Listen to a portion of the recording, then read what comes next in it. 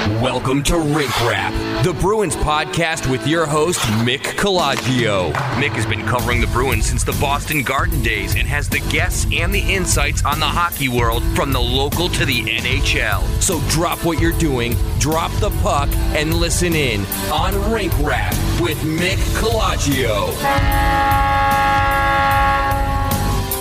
And it's Rink Rap, the first postseason edition, episode number 18. With your host, Mick Colagio, coming to you from the Standard Times in New Bedford, Massachusetts. And you can find us on Google Play, iTunes, and omny.fm, omni.fm. And it's over now for the Boston Bruins for 2017-18, and it was an amazing, amazing season. And I'm doing a short podcast today just to do an initial recap of that. The Bruins will hold their media availability, some of it later this week, involving players, and then one with Coach Bruce Cassidy and General Manager Don Sweeney, followed later in the month by team owner Jeremy Jacobs, his son Charlie, who is the principal of the team and the CEO of Delaware North's Boston Holdings, along with club president Cam Neely. So, what shall we look at first off?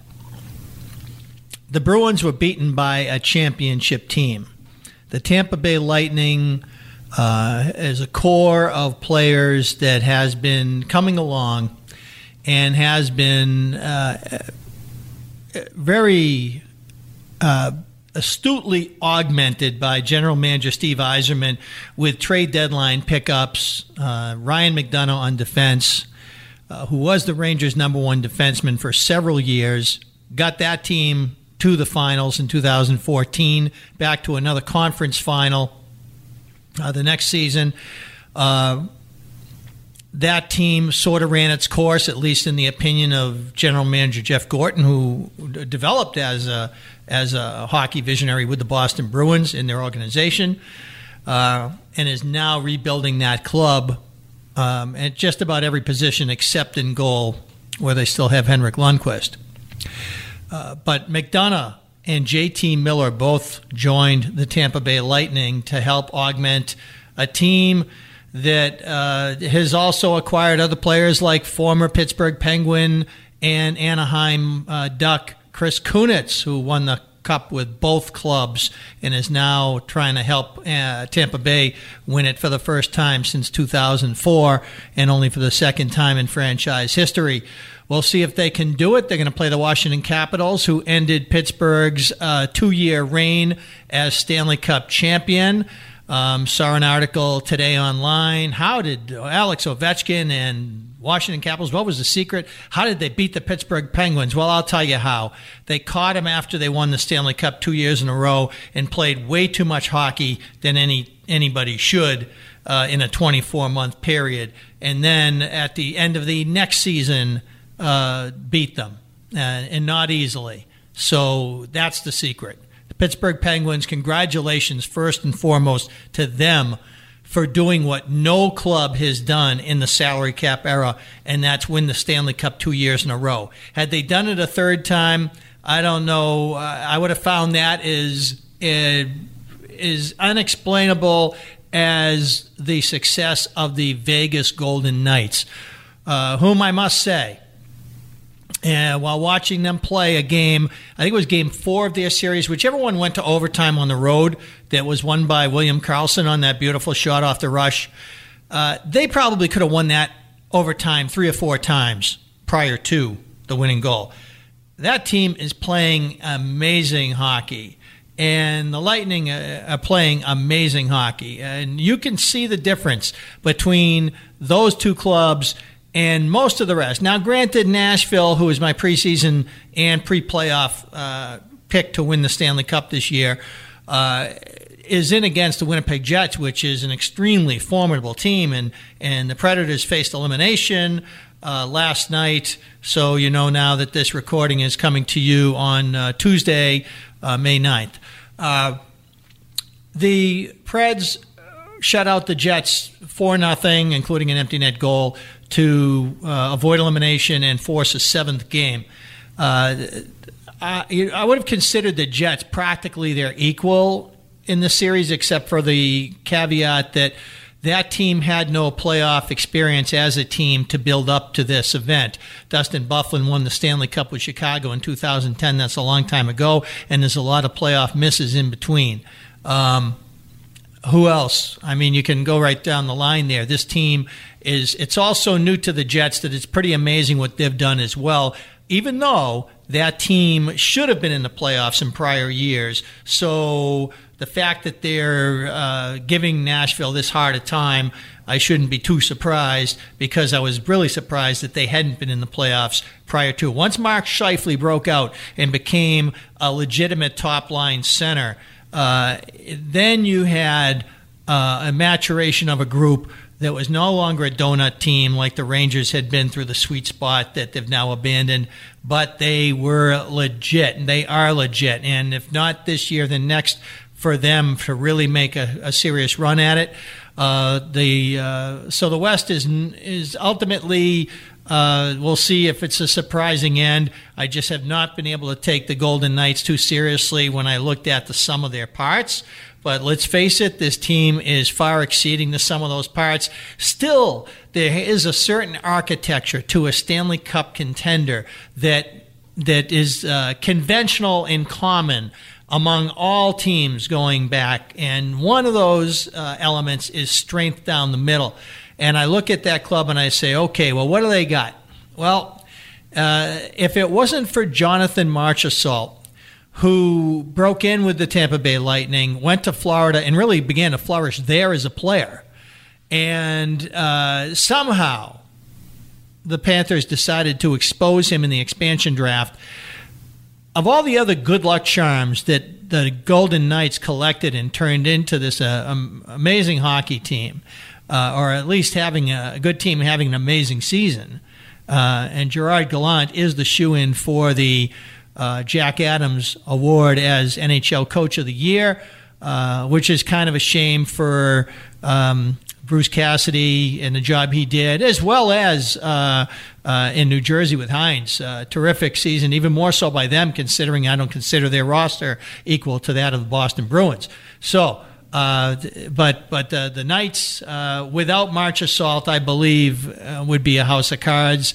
But I got to say, Riley Smith has found a compete level there that he's sustaining. He's twice the player that he was when he broke in with the Bruins and was having a pretty decent year, at least in 2 of the 3 parts in the first year that he was with the team, 13-14, and had the luxury of playing as a depth player, developing in underneath a core group that was still championship level, at least at the forward lines. You go with that, you look at other reclamation projects like Chris Neal, and you see guys that weren't given much of a chance to be impact players who are now busting out at the seams, like Carlson, and then you talk about the former Bruins and Malcolm Subban, who had difficulty being a consistent performer at the American Hockey League level with Boston, and now has made the tweaks in his game to be more than a serviceable backup to Marc-Andre Fleury with Vegas. And then Colin Miller, I saved him for last. He is Don Sweeney's chief prospect acquisition in the Milan Lucic deal of 2015 with Los Angeles. Miller had played, he was a late bloomer, playing with the Manchester Monarchs, won the American Hockey League Calder Cup there, also won the fastest skating and hardest slap shot titles at the American Hockey League All-Star Game, just as Ali Afridi had done as in the NHL as a young Lion.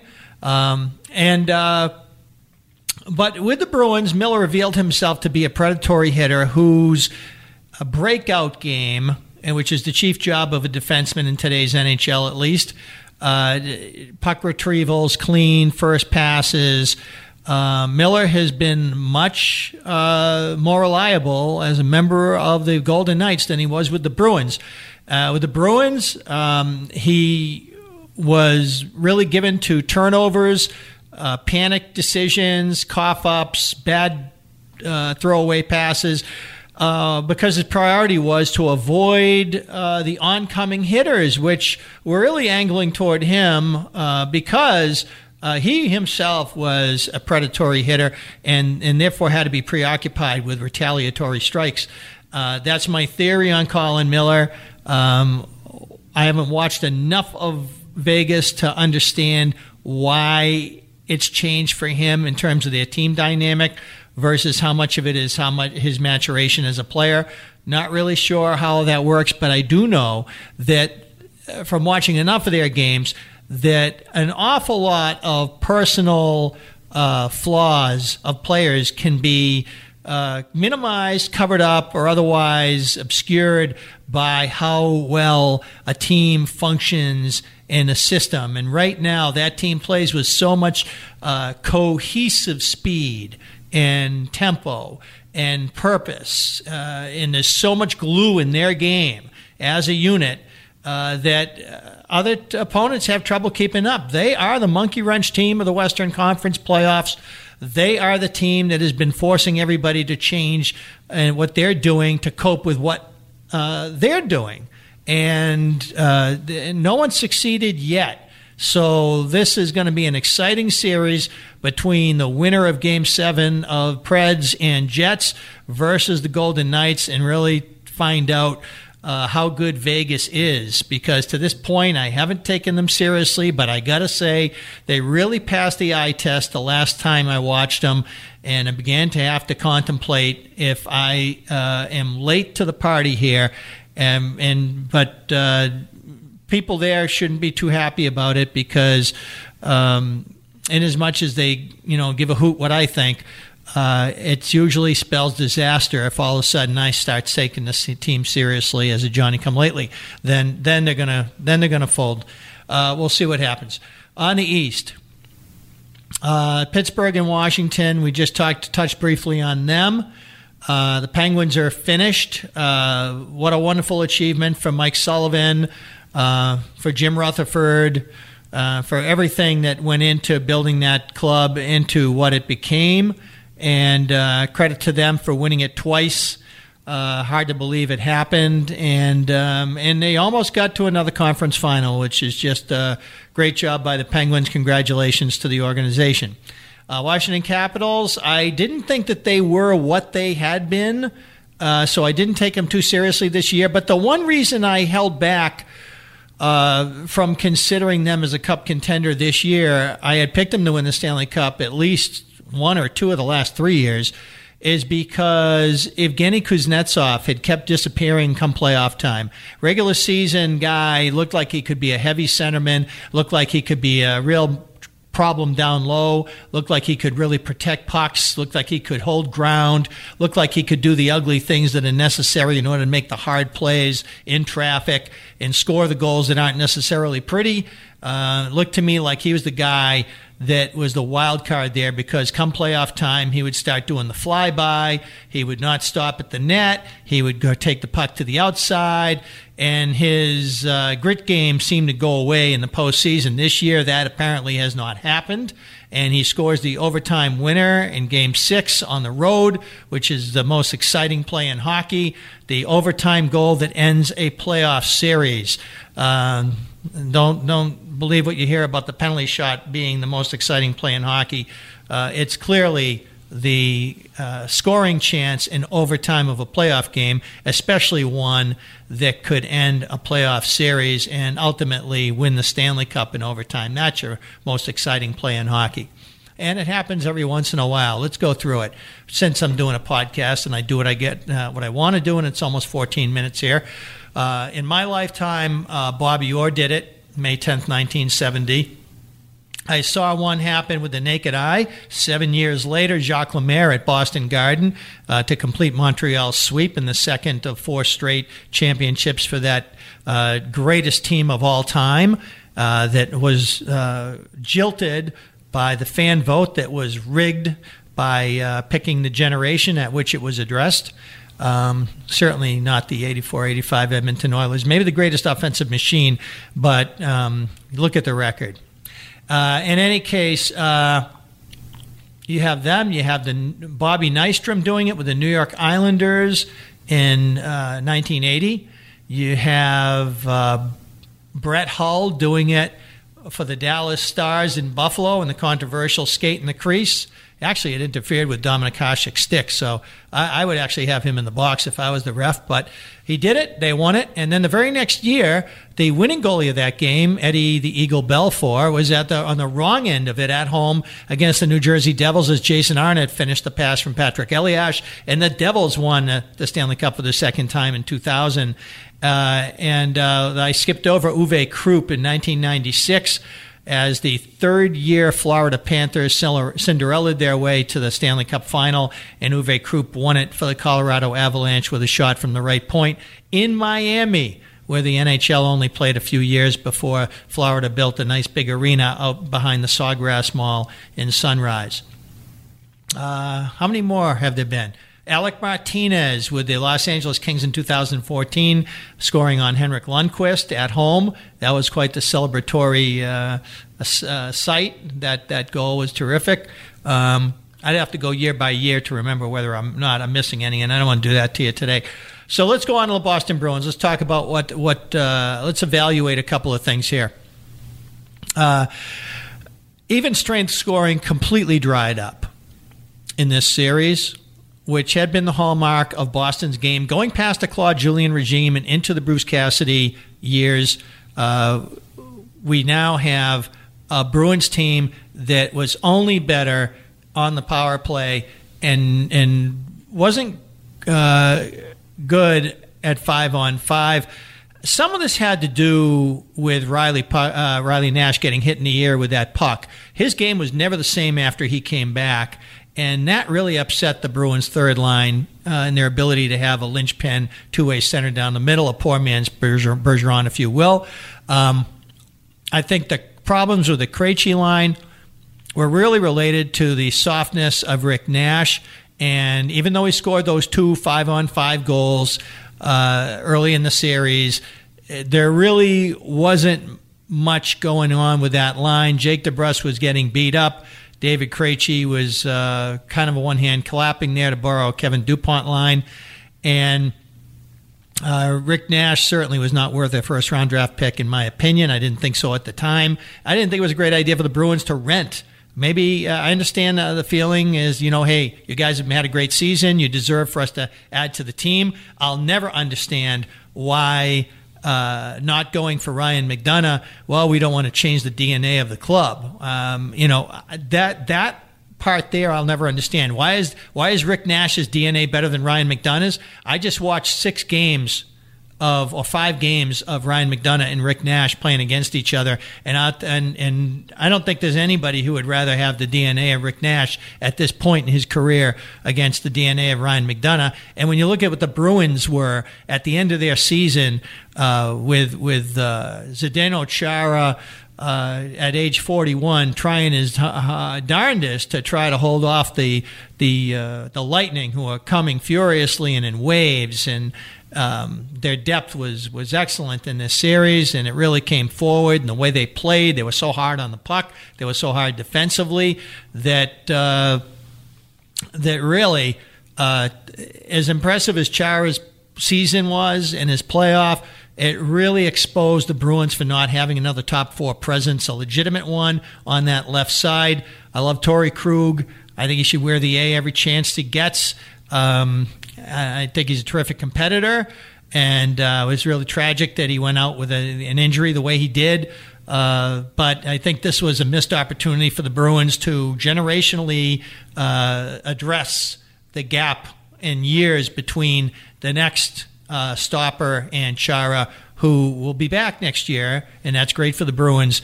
But, it didn't really look like Tampa needed this guy as much as Boston, and Tampa's the one that got him. They also got JT Miller, who really helped them out as well. The hit on David Backes, there's a lot of debate about that. Backes, obviously has been knocked out before in the playoffs. If there's one real flaw in his game, it's that he tends to make himself too available to receive body contact after letting the puck go. It's honorable on his part, but I don't think it's necessarily healthy for him. He should become more crafty as he gets older here, and making sure that he doesn't take too many bad hits, because that one, maybe not as bad as the Seabrook one, but pretty bad. So the Bruins had issues. If you want to talk about Marchand, I really don't want to get into the reason he made headlines beyond the hockey and sports world. Everybody knows that that's disgusting, it's stupid, and it's a good thing that the NHL finally woke up and addressed it. I can't believe it took him that long.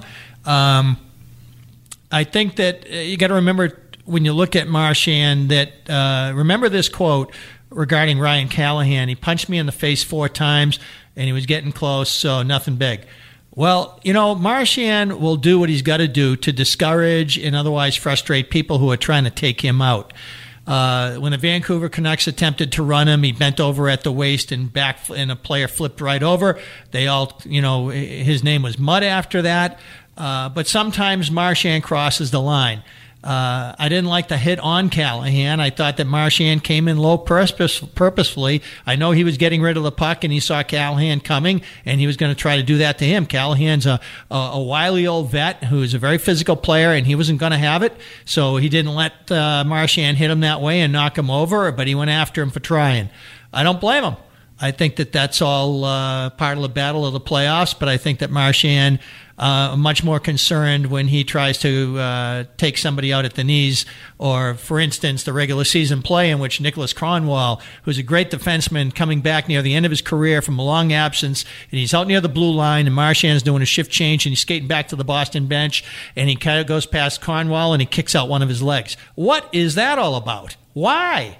Why do you do that? Because it gets under his skin?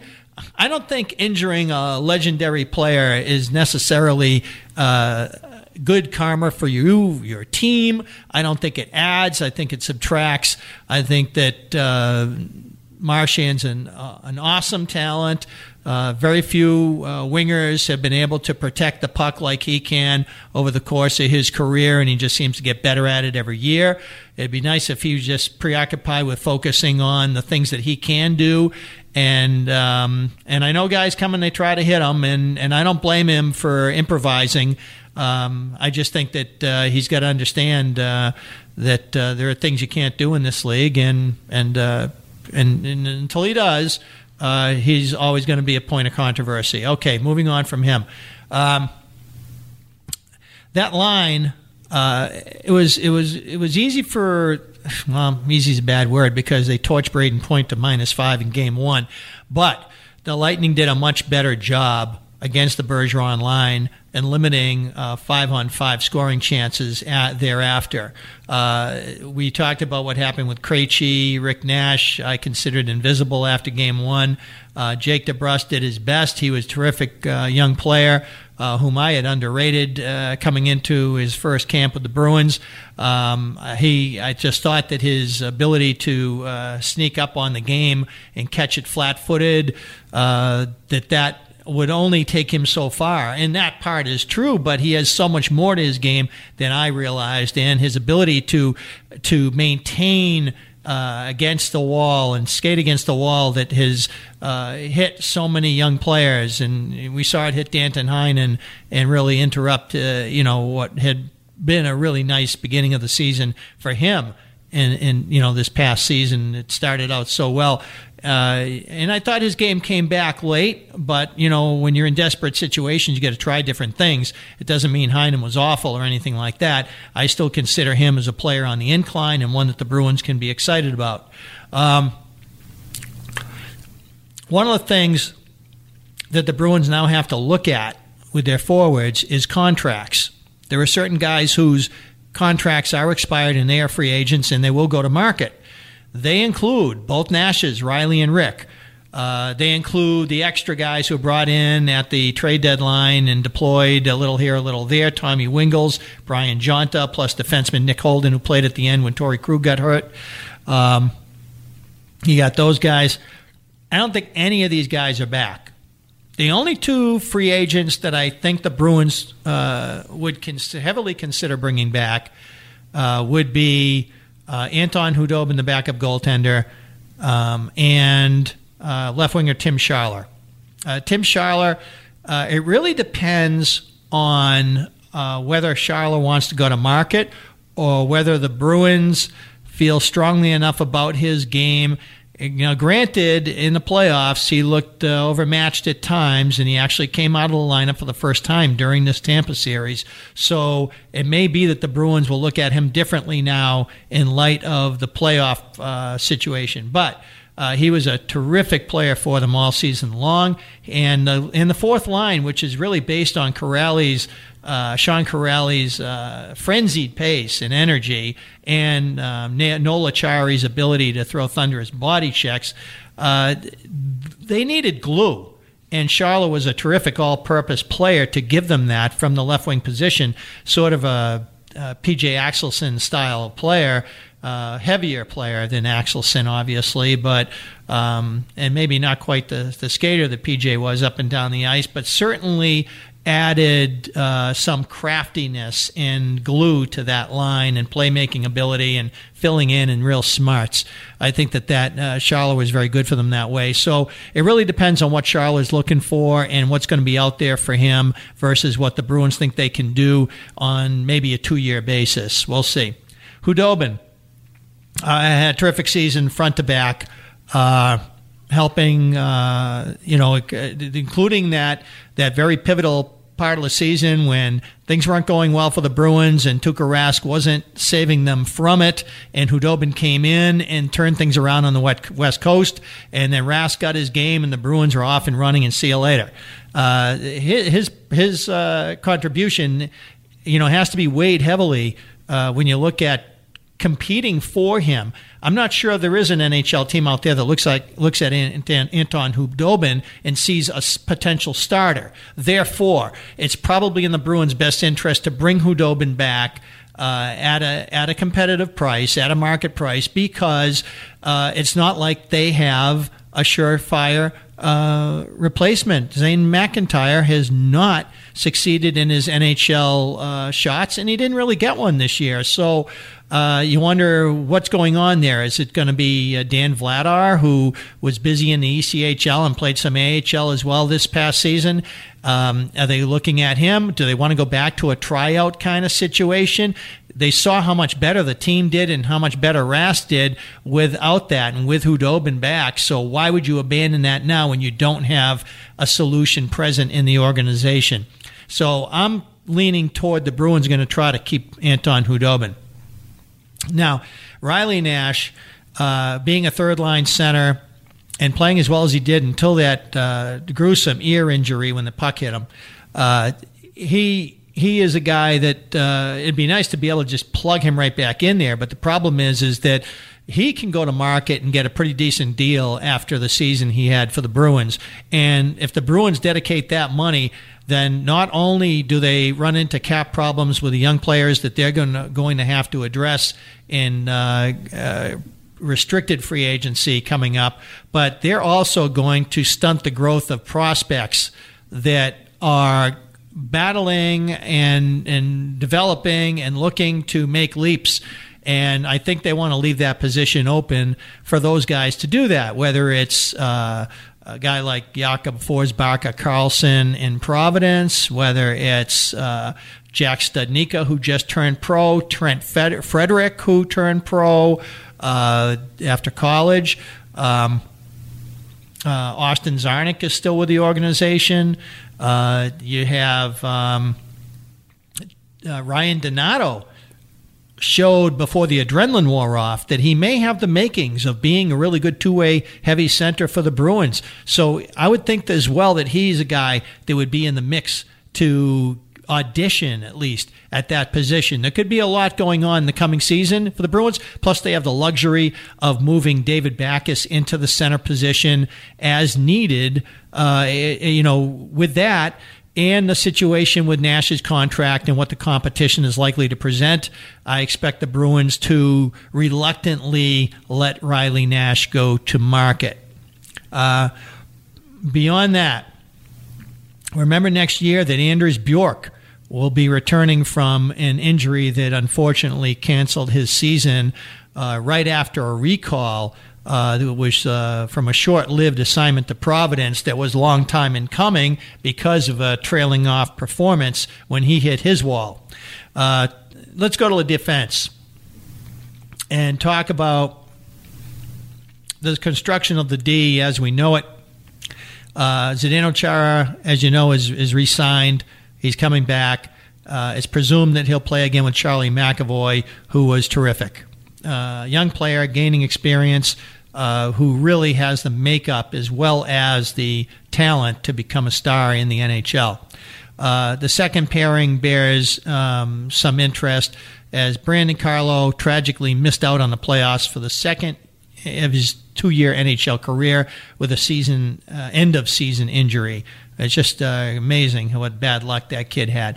Adam McQuaid, Kevin Miller, all right-side players. Brandon Carlo, right-side player. Charlie McAvoy, right-side player. Kevin Miller can switch to left side. It's very rare, though. The Bruins have had stretches where where all four are available, and they were happy with what was going on the left side of the rink with Chara, Krug, and Matt Grzelcyk. And in those cases, sometimes McQuaid found himself odd man out of the lineup, a little bit with Kevin Miller as well. I think that's a situation the Bruins want to try to resolve. There's a lot of moving parts. Fairly certain Nick Holden would not figure in any of that for them. I do think that they also have prospects, but I don't think any of them are ready to make the leap into the NHL for next season. Robbie O'Gara, of course, went to New York in the trade for Rick Nash, so we know that that's not happening.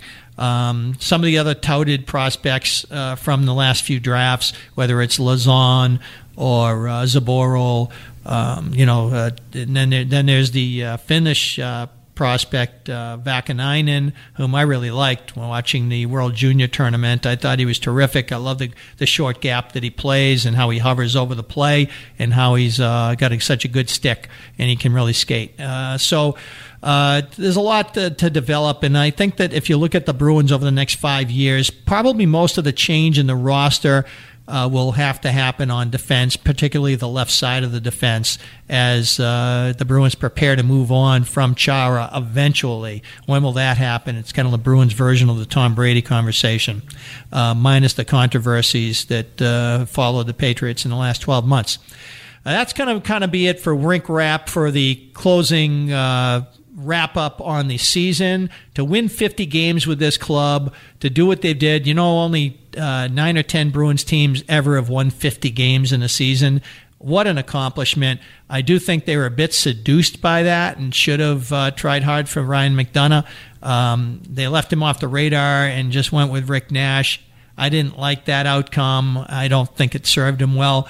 I don't think it really matters in the long run because, like I kept harping on before, no team had ever won the Stanley Cup, at least in the expansion era, which is 50 years old now, with a 20-year-old defenseman playing 27 minutes. It just doesn't happen. It didn't happen again, and it won't. And so great experience for Charlie McAvoy. Next year he'll have all of that under his belt. Hopefully Brandon Carlo will get some too, and the Bruins will continue on this incline. And if we get to February of 2019 and the Bruins are seeded 5 or 6 in the East and the playoffs look like they're probably going to happen, but it's not like what went wrong. This team overachieved in the regular season this year. There's no getting around it.